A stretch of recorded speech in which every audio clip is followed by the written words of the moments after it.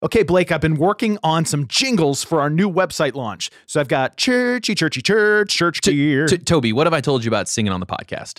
It doesn't work. But you know what is working? Our new website. You can actually get it to load on your phone. You can actually buy a new piece of gear without your phone bursting into flames. Well, what if I spelled it out like CHURCGER? Toby, stop. That is not working. But you know what is working? The search bar on our website. You can actually search speakers and speakers will appear. No joke, that didn't always work. Okay, what if I just did something like go to churchgear.com?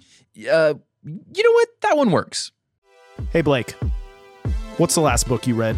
It was a book by a very wise man who picked it out for me to make me smarter, faster, and better. How come none of those three things ever happened? I haven't finished the book. Welcome to the Church Gear Podcast, where we pull the tech director out of the booth and onto the stage to share the most outlandish stories and hidden wisdom from the tech trenches. And now, here are your hosts. Hey guys, I'm Blake Hodges, and I'm the man that knows the least about tech, but talks the most about it. And I'm here with my boss, the founder of Church Gear and consumer of tacos, Toby Walters. Thanks, Blake. Yes, I do consume a lot of tacos, but we were talking about books in the very beginning, and I'm actually reading a book right now. And Blake, have you ever seen Almost Famous? You like to say that you're a movie critic, but I assume you've never seen that one. This is me and Toby's favorite game, where I watch every movie he tells me, but then he comes up with another one. I only get credit for the ones I haven't seen. No, I've not seen it. So Almost Famous, it's a fictional story, but it's based on a real life story of the director was a writer and got hired by Rolling Stone magazine in the late 60s, early 70s, somewhere in there, to follow around a band. And he was just a teenager. And then in the movie, he met this fictional character named Penny Lane. And she was a groupie. Are you familiar with the term groupie? I am. I've heard some horror stories from some of her other friends. So this groupie in the movie is actually based on a real life person. And so I'm reading this book about this groupie and all these stories of these bands from the 60s and 70s. So we're talking like Rolling Stones and Led Zeppelin, these kind of iconic bands. And there's one hotel that is infamous on the Sunset Strip, and it was called the Hyatt House. It was a Hyatt hotel, but they nicknamed it the Riot House. And I imagine, Blake, you can guess why. It's because chaos ensued at this hotel. So in the movie, there's this moment where one of the characters, he's in the band, he stands on top of the house, and maybe you've even seen this image, but he stands on top of this house above a large group of people, holds up his hands and says, "I am a golden god." I'm afraid about what he's going to do next. So anyways, that again is based on a real moment at this hotel, okay, where Robert Plant, thank you very much, stood on the balcony of this Hyatt House over Sunset Strip and shouted, "I am a golden god." And there are other stories where John Bonham, their drummer, drove his Harley through the halls of the hotel. He could fit a car in the hallway? A Harley, a motorcycle. I am an idiot. Yes, okay. You are. But we love you anyways. Other things, Axl Rose of Guns N' Roses was on the balcony barbecuing steaks and literally tossing them down onto Sunset Strip. I've heard other confirmed stories from a source that will not be named that it was very common to throw a TV out the window just because. 100%. Same thing there. But I thought that was extreme, but all of these are worse. So all of this is leading up to, I'm reading this book, and then Shelly and I, my wife, we actually got to stay at this hotel. It's rebranded. It's called the Andaz. And did you ride your Harley through the hotel hallway? I mean, I generally ride a horse through hotel hallways instead of, I just feel it's, more socially conscious. But it was amazing to see the photos in the lobbies of these stars at this hotel and hear the stories. And unfortunately, they have bolted all the TVs down. And the other thing they did is they removed all the balconies and just enclosed them into the room. So there's no balconies anymore. It's like, come on. This is a hotel that got turned into a prison. Pretty much. All the good stuff was gone. Well, there's going to be some good stuff here today as I introduce our guest. And I mean, there's going to be some really cool name drops with this guest as well that is going to go all the way back to that same era, 60s and 70s. There's actually even some guests that I recognize, which is fun for me. So I'm about to bring in our guest, a producer, a musician, an engineer, Ryan Sutton. Ryan, welcome to the Church Gear Podcast. Thanks for having me. So we're going to do our intro for Ryan. All those things are cool, but I got some cooler stuff. Some artists and corporations he's worked with. But one of them, Toby, is a lie. Toby, how long have you known Ryan? I've known him almost a decade now, and I didn't realize he was a liar. But well, they all are, you know. We're going to lean on you then for what we think this is. I mean, I'm seeing this list of accolades, and I recognize some, but I certainly do not recognize all. So I'm going to list them out, and then we're going to have to go on gut and then your prior knowledge with him to guess the lie. So Ryan has worked with, remember, one of these isn't true. Artist-wise, Adam Levine, Joe Pesci, Jeff Beck, Frankie Valli, the Jersey Boys, and for King and Country. Then on corporations, he's worked with Crystal Burger, Nike, Target, Academy Sports. I almost said Abraham Lincoln, Ford and Lincoln. All right. So and going back to Crystal Burger, weren't you just there for lunch? I have you a whole the character that they use for their promotions now? I've actually got a whole jelly roll devoted to Crystal Burgers. Okay, Toby, you're the Ryan expert in the room. Which All of right, these? So some of these I know because I've known Ryan, and also he likes to brag about himself on Facebook. So I see these things, Always. He seemed so timid when he came in. All right. I honestly think you should guess first, Blake, because I can narrow it down a tiny bit. I've got a hunch. Don't confirm until we say final answer, but my initial hunch is going to be Crystal Burger. Okay. Otherwise, looking at this, because you would have known because you're always there. I'm always there. Yes. Looking at this list, though, I feel like thinking about the era in which these people were famous, I'm going to rule out. Oh, wait a minute. That's Adam Levine. I thought that was Adam Lambert. And you know who Adam Levine is, right? I do. That's. Okay. I was about to. I thought that was the American That's like Idol the guy. one person you've actually heard music from, probably. Yeah. Crap. Can you say crap on a Christian podcast? Turd. I think I'm gonna lock in Crystal Burger in our conversation, and I'm gonna lean on you for now. Okay. Since we're taking so long on this lie, I'm gonna say Adam Levine because I've never heard anything about him working with Adam Levine, but I know he loves what's Adam's band?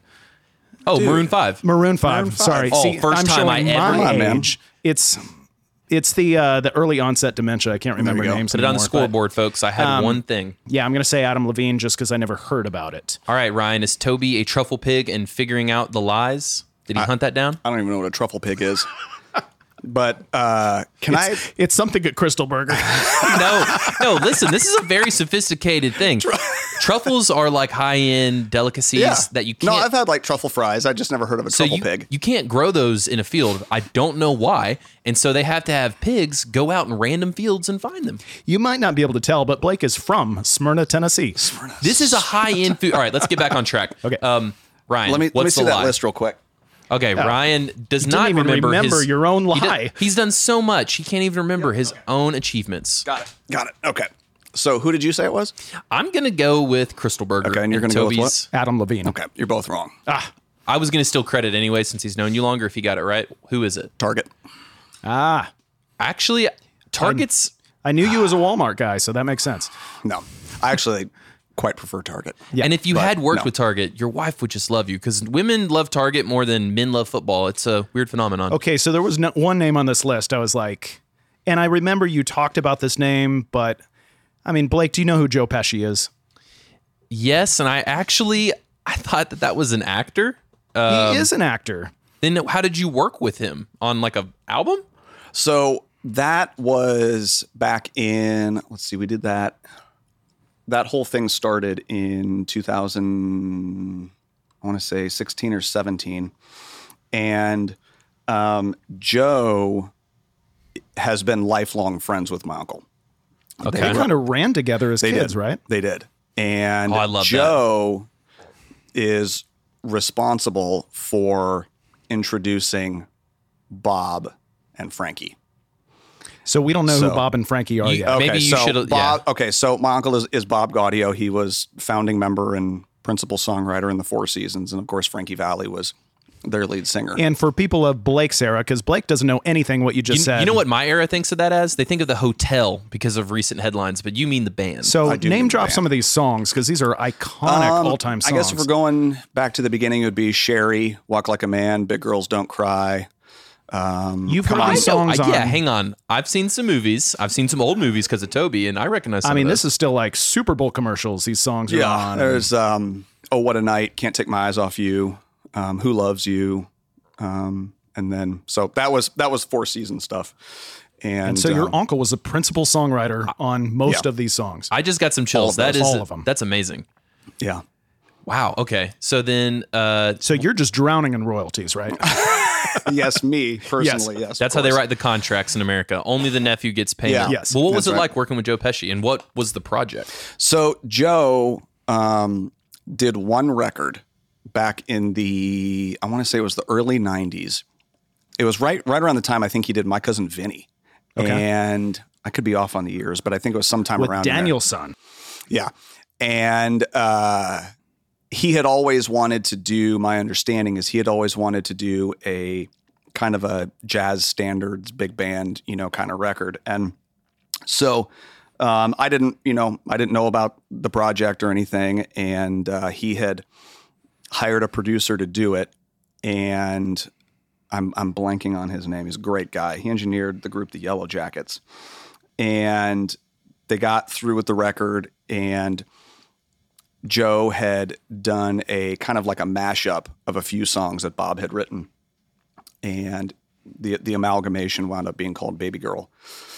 And so this Joe Pesci record, it exists, like people can find it on Apple Music and listen to Joe Pesci. Yeah, well, so what I'm talking about now is the current record. The old one he had done was a completely different thing. But yeah, this was released a few years ago.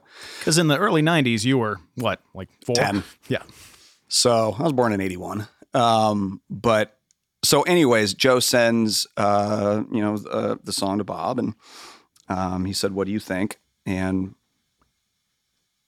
Bob gave his comments on it, and Joe asked Bob if he would work on it because he didn't feel like it was quite right. It wasn't, and Joe couldn't put his finger on it.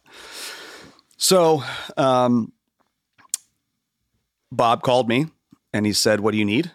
Because I work with Bob a lot. And I said, "Well, if we're going to work on it, I need the multi-track for it." So I was sent the Pro Tools session, and it's very different from the rest of the record, but you just kind of cutting things up in Pro Tools, adding some different parts, like putting guitars and synths. So what we wound up doing was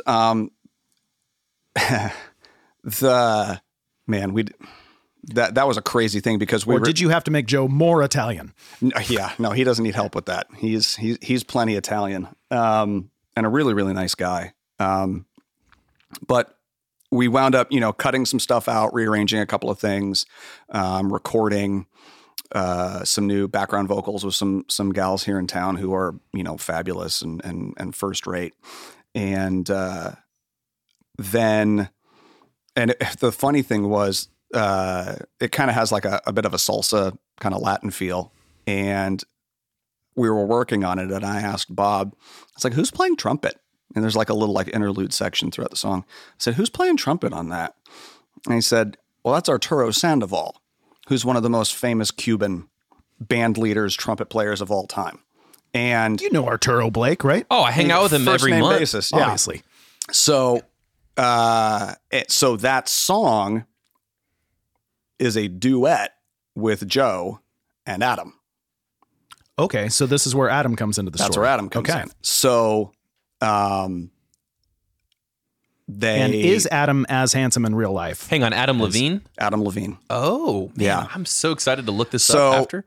I actually didn't work directly with Adam personally. He recorded everything, all his vocals out in LA. So you're not texting back and forth like... No. So Toby's lie guess was very close. Adam was almost not. Well, you definitely worked on a track that he was on. Well, here's the thing. It was that record is on Adam's imprint label. Ooh. And Adam wanted to do duets with Joe on it. And they did that one, and they did, I believe, My Sherry Amore, which is the old Stevie Wonder tune. And so Joe basically gave Bob a blank check creatively to just say, do your thing. And we worked on it for a while and sent it off. And it was like, this is so uncharacteristic of the rest of the album. It's like, is this even going to make the album? Just because it's a left turn stylistically. And Joe heard it and he freaked. He was in love with it. And we hadn't quite, finished it up or whatever. And we were waiting for Adam's approval because Adam, it's his label and everything. And got the approval from Adam. And this was a few months later because I think Maroon 5 was on tour. So he wasn't even really in a place to be able to listen to it. Finally heard back. And I was like, great. Bob called me and he said, hey, Adam loves it.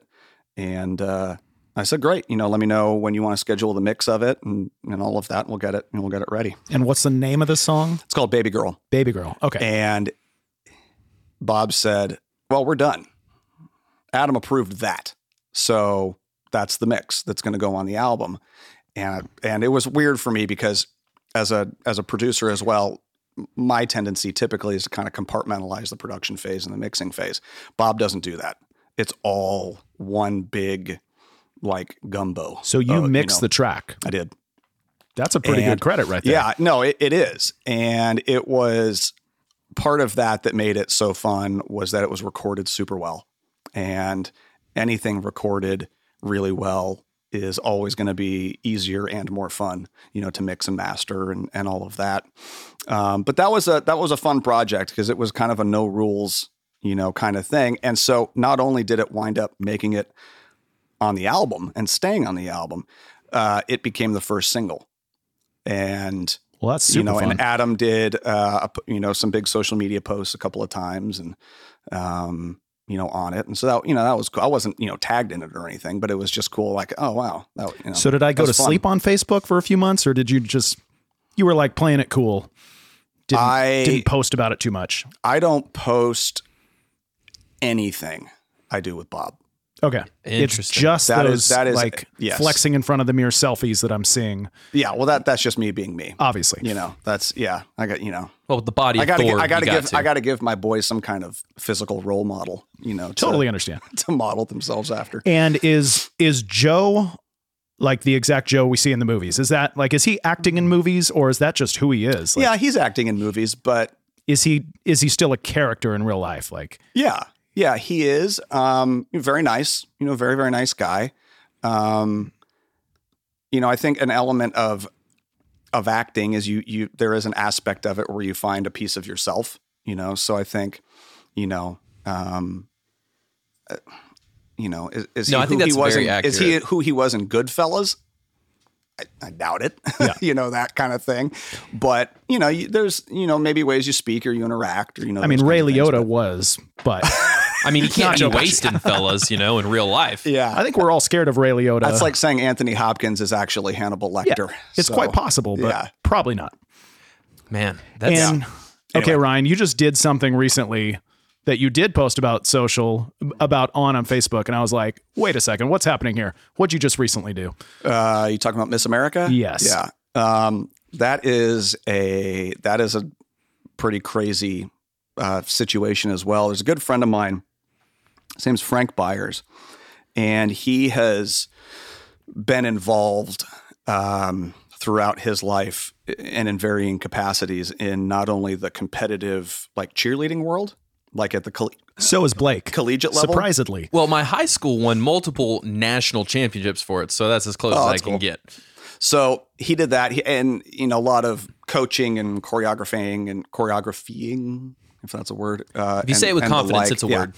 And then he got involved because of that. He's from Arkansas, and my understanding is he got involved with the business end of that type of organization, that type of pageant or competition. And anyway, so I'd known him for a long time. He was a worship leader at a church I used to go to, and he and I are friends. So he calls me and he says, "Hey, what are you doing next week?"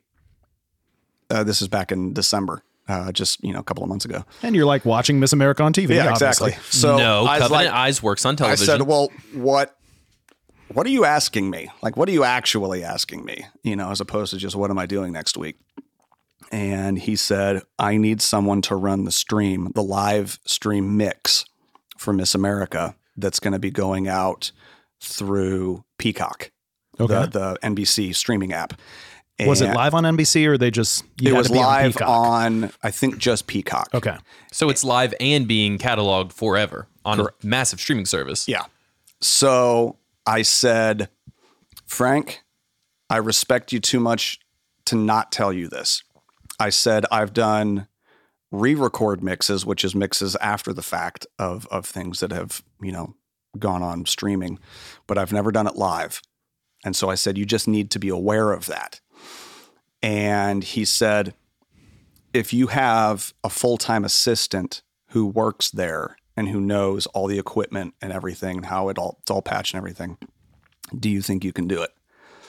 And I said... You said, what does it pay? I said, well, yes, I did ask that because obviously it's a business and it's important. And I said, give me 12 hours and I'll get you an answer. And I really had to think on it. What did you do for 12 hours? Sit on it. Did you go out to Joshua Tree and have one of these moments? He discussed it with his wife to see if he was allowed to do this. So I did some personal consulting with people who I really respect and who have mentored me in varying capacities. And one of them was Bob that I called.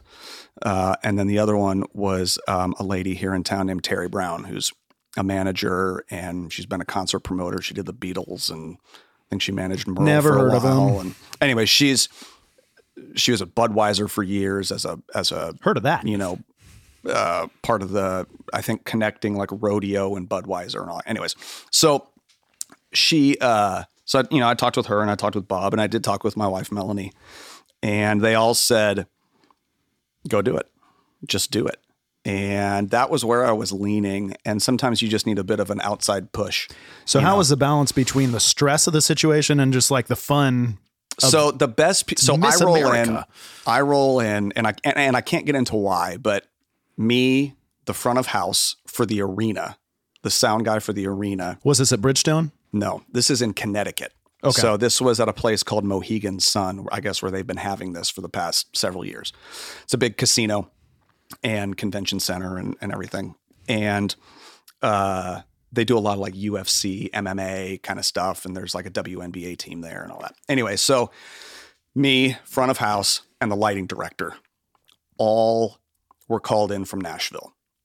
And so I don't really know what I'm walking into, but I told Frank, if I can have this console, I'm good. And what's the console? I know you were wanting to get into that. It was the Avid venue. Okay. So you're going back a little bit because... Yeah, it was the bigger one. Was it Profile or D-Show? Oh, we've got those. I would I don't remember which one it was. That's fine. We literally have both of those at our warehouse right now. I'm sure you do. And you're just kind of going with what you're comfortable with. Going with what I'm comfortable with. And I had called a buddy of mine at a church here in town. And because it had been a little while since I'd been on one of those desks for anything. And I said, can I come by for a few hours and just, basically get my sea legs back? Because it's not what I wasn't concerned about the mix itself. I was more concerned about where is this routed, and like that, the more technical aspect of working on a console. But anyway, so I got up there and found out that the console that I was going to have, that couldn't fit into the room I was going to be mixing in. Oops. And so I was like, well, what is it?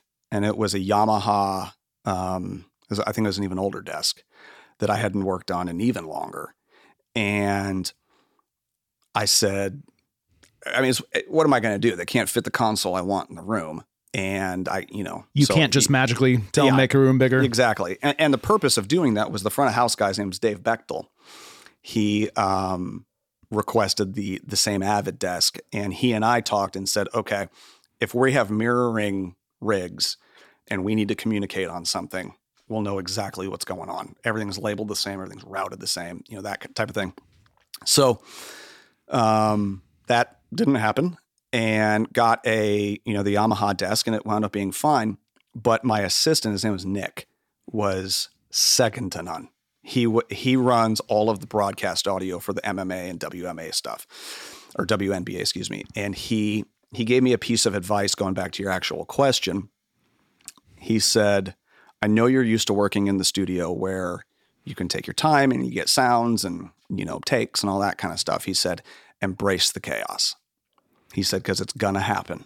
And if you try to fight it, it will always win and it'll eat you. So you have to kind of trust your gut. You just go. Take what comes at you. And because it's live television, there's always mistakes. And, it could be a missed cue, could be, this or that. And, but it was an adrenaline rush for sure. And when we got done, with it, and the, director who was in the video production room next door yelled, cut or fade to black, I was exhausted because it was like 2 hours of very intense focus.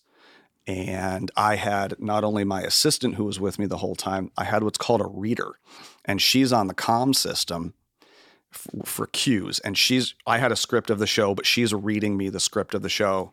This person's coming up next, cue their mic, and they have a track or they live piano for, the talent portion of things or, whatever. And so it, you just hold on to the horse as best you can, and, it's like being on a horse without a saddle. You're just doing the best you can. And, we got through the night, and it, like any live event, it does have its mishaps, some of which we only recognize because we know what it should have been. Sure. Some are more glaring. And it's like if you play the wrong note, just own it. Go with it. Exactly. Yeah. And so, and I made the mistake the next day. Why I did this, I don't know. I made the mistake the next day of getting on Twitter for a minute. Why I wanted to do that. That is always a mistake. It's always you can only go on Twitter when you're happy and healthy and full, not when you need affirmation. So, and I wasn't even looking for affirmation. What I was more looking for was like, what was kind of the fan response, to the show. And there was some, a lot of positive. There was some negative, as people are wont to do on social media and just complain and, whatever. But there was one thing that people were commenting on in a negative way. You're never supposed to read the comments, right? I know. There was one thing that someone mentioned, and that was a negative aspect on the show that they didn't know it, but they were blaming me for. They didn't know who they were blaming, but that what wound up being me. And I'm like, I know what happened. And I'm like, that is so not correct. And it's not me trying to, and I can't really elaborate on it, but it's not me trying to shirk responsibility, because I made two mistakes that I knew of, because I came home that night and I watched the Peacock recording of it. So I knew. Did you have to order Peacock to watch it? No, we had it. Okay. And so I knew that there was a cue that was called wrong to me. And there was one thing that I made a mistake on. And, but the thing that was the most commented on, I was like, not me. Yeah. You had nothing to do with that. But people don't know that. Sure. And, when people don't know anything about a production or how a production works, the things that they complain about are often, or I would probably say 9 times out of 10, have zero context or even an understanding for how the process works. It's kind of like when the band sucks, everybody turns around and looks at the mix engineer. They're like, he's like, I can't make the guitarist play the right notes. I don't know what you want to do. Yeah, I don't. Yeah, it's very much that. Or the pastor never turns on his mic, and everyone assumes it's the sound guy's fault. Exactly. Yeah, I actually never thought about that as an option, but now I'm seeing that happen. Well, then what was your takeaways? You're looking at that and seeing that comment. Are you like, you know what? I just can't. You got to shrug this stuff off, or don't ever look to begin with, or stay off Twitter. Yeah, that's probably I would the probably better. say that's at the top of the list. It's never fun seeing work you've done get any kind of real harsh, because people are brutal on Twitter. I have a theory that most people who say the stuff that they do online would never say that to someone's face, or at least in that way. Because then you'd have to back it up. And if you do, you're a horrible person. I'm just going to throw that out there. But, I took it and I said, you know what? I know what happened, and the decision makers know what happened. The people that I'm accountable to, which would be the production company and then ultimately Miss America, like the corporate Miss America. And Miss America herself even knows. Yeah. So I just said, it's not worth it. It's basically the same posture I take when I read something online, and I'm like, that's politically divisive or, whatever. I'm just like, okay. What was it like writing the madness and the hurricane? Like his advice at the start was to not let it, don't fight it, just go with it. Was it just like cocaine or? Never done cocaine. I know you and Toby had that weekend. Yeah. We had the bender. No, it was awesome. It was a thrill. It's like being on a roller coaster, quite frankly. And someone asked me that actually, I believe it was Terry Brown, who I mentioned earlier. She said, would you do it again? I said, I'd do it again in a heartbeat. It was just a blast. My heart is record making, but just because that's where I do a lot of my work doesn't mean that there aren't other areas that are very enjoyable, to go down. It's like just because Bob Ross usually paints in oils, he's going to do a watercolor every now and then to stretch his legs. I found out that who was it? I was reading about someone on a movie set. They're certified as a Bob Ross painter. You can get certified? It was some kind of I forget who the actor was, but it was I love IMDb trivia. And so I was reading, about, behind the scenes stuff or whatever. And they said one of the major actors in this movie, who everyone would know, is some kind of certified Bob Ross painter and gave painting lessons in between the shooting schedule to actors and crew. Like, it didn't matter. It's just, I was like, sounds fun. It sounds like something Tom Hanks would do. It does. Yeah. Maybe because he looks a little like Bob Ross. Mm-hmm. If anybody's going to play Bob Ross in a documentary, it's going to be Tom Hanks. Yeah, 100%. So my mind just keeps going back to this one question. Yeah. During the swimsuit section, does Covenant Eyes block that out? There wasn't one. Okay, so Covenant Eyes took care of that ahead of time and just removed it from the competition. Yeah, there's a lot of ins. It's funny. I was there for like 4 days, about 4 days, and I was so laser focused, and just blinders as to everything else going on, and so there's a lot of decisions and ways of working. It's like any other corporate entity. There's political decisions, and there's things that you aren't privy to, nor was it really any of my business. But my understanding is that a few years ago, they got rid of the swimsuit competition, portion of it. But before I knew that, my wife, who she'll roll with anything, she's a rock star. She said, "Oh, great. This is going to be awesome." Cause I said, I was told I did. I had two 70-inch televisions 3 feet from my face. With Miss America, in your face. In the production room. The most beautiful women in and she's America. Like, oh, great. Bikinis and on a 70-inch television. But, that portion of it is not even in the competition anymore. Good. That's some progress it's there. Much more Christian now. Yeah. Look, let's I will say one thing. I didn't have much interaction with any of the girls, but when I did, for whatever reason, they were the coolest, most laid back, kindest group of people. I'd imagine you'd have to be willing to be judged all the time. Like, you've got to have some amount of deep level of chill. I feel like they all go on to start corporations and become major and it makes players sense. in industries and stuff. A lot of pressure all up on stage like that. They're judged on poise. Yeah, that puts you together. But it didn't come across as anything but authentic. Which I found very refreshing, because I didn't know quite what to expect going into that type of situation, because it's not a world that I'm real privy to, and that I was pleasantly surprised by that. And so was Dave Bechtel, the guy who ran front of house. It was like everyone we met, that was competing was like, they were actually just really cool, and we just had normal conversations with them a couple of times, and they're just kind of regular people. That's a good juxtaposition. The people on Twitter as opposed to the professionals who show up to work, If you show up to a job, you're probably pretty cool. Yeah. Transitioning from that event, but also comparing it, you say that your biggest love is record making. So what is the kind of differences personally that you feel like the biggest differences between studio and then live mixing? So you've got... Yeah. Live mixing is something I've done just because I can. It's not something that I do a whole lot anymore. And I never really had a giant passion for it. Record making because like my first memory in life is at Bob's studio in LA when I was 4 and I was in the lounge playing ping pong with my aunt.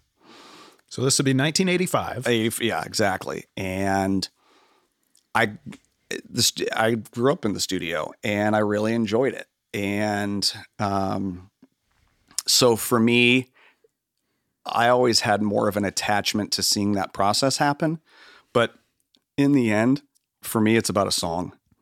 That's all I care about. Is the record making more gratifying, but the live mixing more fun because it is such an animal to ride? No.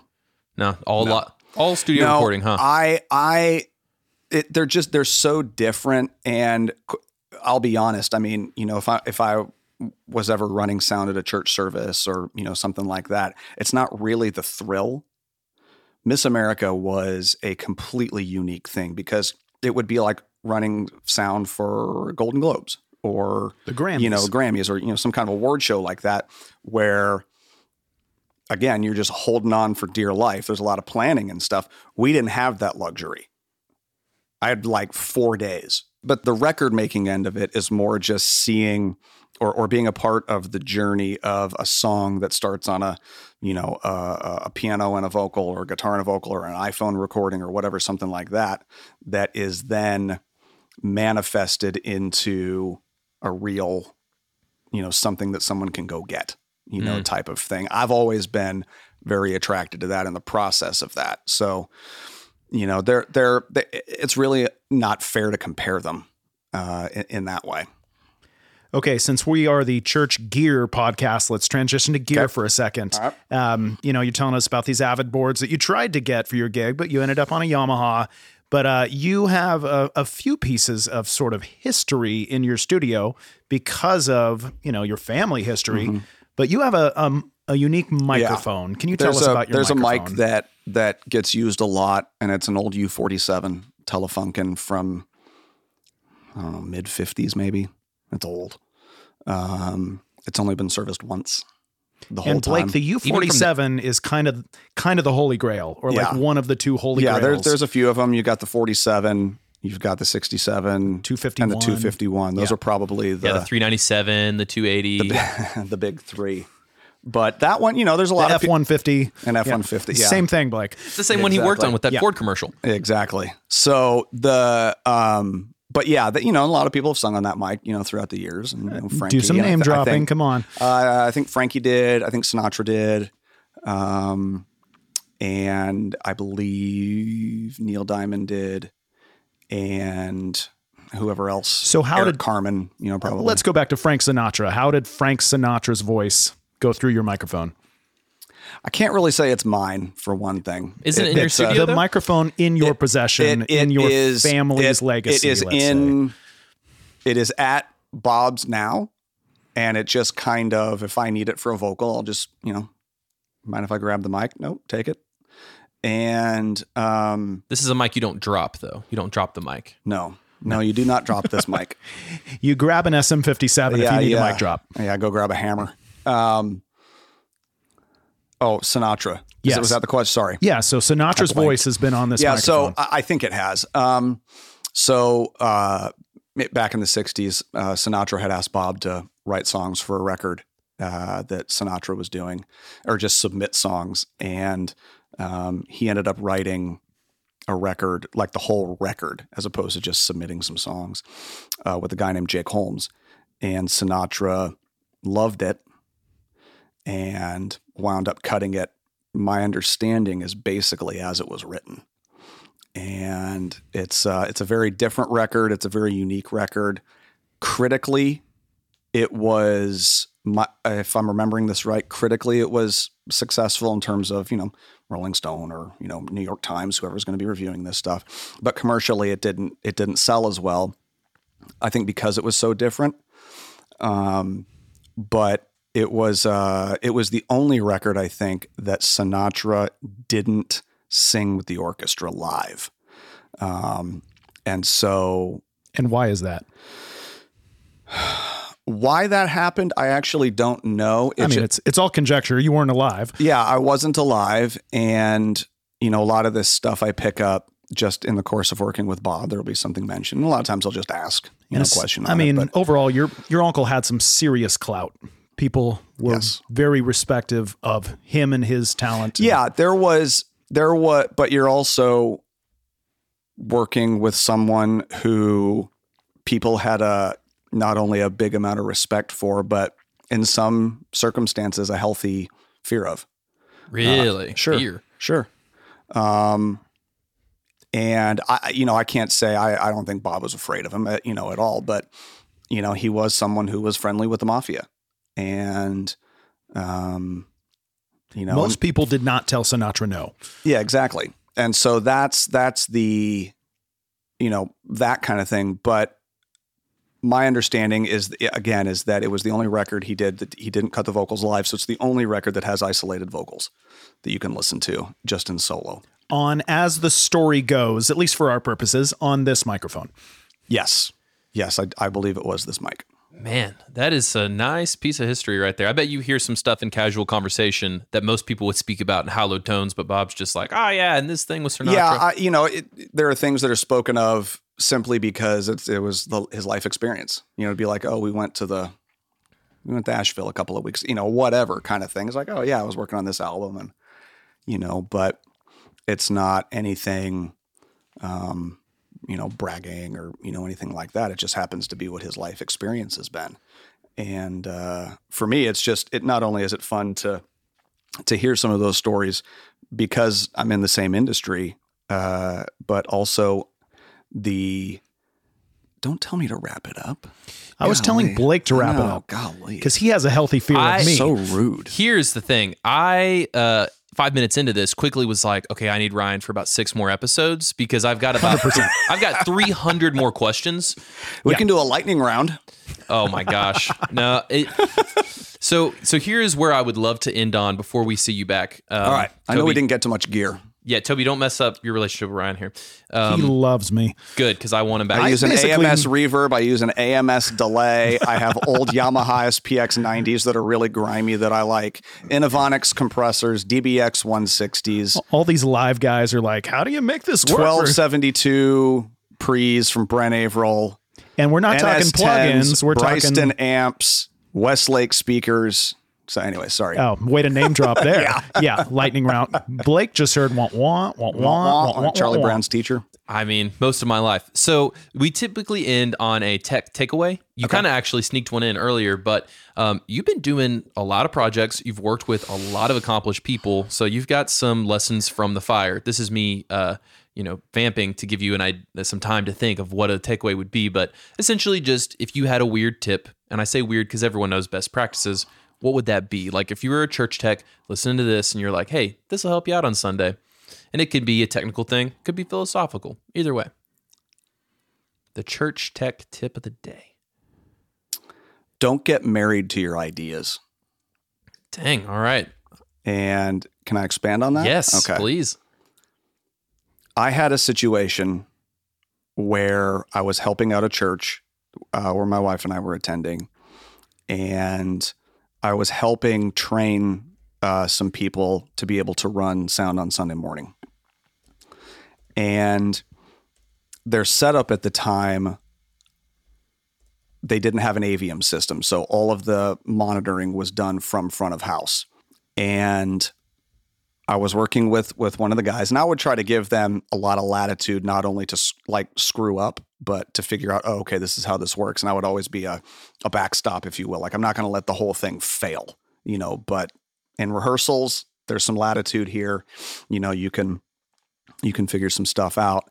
And he was, people were asking for some monitor tweaks, and he looked at me and he said, he got on the talkback and he said, why would you want that? And I forget what the response was from the stage, but my response to him was, it doesn't matter what you think they want. They're the singer or the player or whatever. Their monitor mix, who cares if it gets a great performance, if it gets a great, if they're able to feel the music and that kind of thing. So from that aspect of things, I don't care if someone just wants the rack tom. If that's what they get off on, great. That's usually what I ask for when I'm playing guitar. Give me that rack tom. Me, if I'm playing at church, I like it to sound like a record. It's my world. It's what I'm used to. I pan stuff around and all that. But I think just not getting married to a way of working or a way of it has to be this way, kind of thing. Being as flexible as you can be, because there's so many situations, especially in churches, where like there's a church that we attend and the turnover of the type of event that's happening there is so insane. No one even has the option to say, this is how we do it, this, blah, blah, blah, blah, blah. And what it allows them to do is basically to be able to do anything with excellence. And so, it could be anything from the setup to, mapping the IO. Like it could be anything. And, but in the end, the other thing I would say is it isn't about you. Really, it isn't. If we're all being honest with ourselves, the audio side of thing is an extremely thankless job. It really, really is. So the fulfillment really comes in yourself and doing a great job with that and the people, that you're helping. But your job as a facilitator so that the band and the singers and the speakers or whatever can do, what they need to do. And your job is to give them what they need. Nothing else, really. And it's a servant role. It really, truly is. You're not a rock star in that setting. Studio's a little bit different because there are engineers who are or producers who are like, this is what I do. If you like it, great. If not, fine. It's not going to break my heart kind of thing. Church is a little different than that. And I think it should be different than that, because it's not about my sound or... I bet that is pretty different for you because you have worked with some countless amazing names. And then also, it sounds like you're helping out a church. That's two different worlds. Yeah, and I also help develop a lot of independent artists, and so that's another side of it. And they don't have the experience, and so they're really relying on me for a certain, delivery, that they need. Isn't Joe Pesci though also a local worship leader at a small church? Yeah. Oh my gosh. Well, Ryan, we can't thank you enough for coming on, man. My pleasure. This was fun. Yeah, this was fun. There's about 1,000 different stories we'll pull out in the future, but appreciate you coming on. Absolutely, man. My pleasure. Thanks for having me. Thanks for listening. And hey, congratulations on surviving Sunday. If you happen to make it through next Sunday as well, join us again for your weekly Tech Breather. Toby, you know what is a big name in my book, in my world? Besides me? Yeah, well, I mean, it's Toby Walters 1 to 99, but then the big name is the early service. That's a big name, all caps. You know why I love the early service, Toby? Please tell me more. I love the early service because I get the best gear on Monday morning at 8:45, and I get to buy that gear for 2 whole days before it gets bought anywhere else. Isn't that sweet, Toby? Where do you find that early service? I find it at churchgear.com/early service. And why do you have a country drawl all of a sudden? When I'm trying to be persuasive, I just hit that southern drawl right there. Now it's coming in further. That is deeply disappointing. You're fired. Brian, fix that in the mix.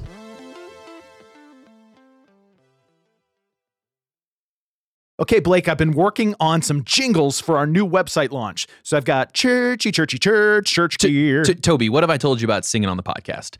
It doesn't work. But you know what is working? Our new website. You can actually get it to load on your phone. You can actually buy a new piece of gear without your phone bursting into flames. Well, what if I spelled it out like CHURCGER? Toby, stop. That is not working. But you know what is working? The search bar on our website. You can actually search speakers and speakers will appear. No joke, that didn't always work. Okay, what if I just did something like go to churchgear.com? You know what? That one works.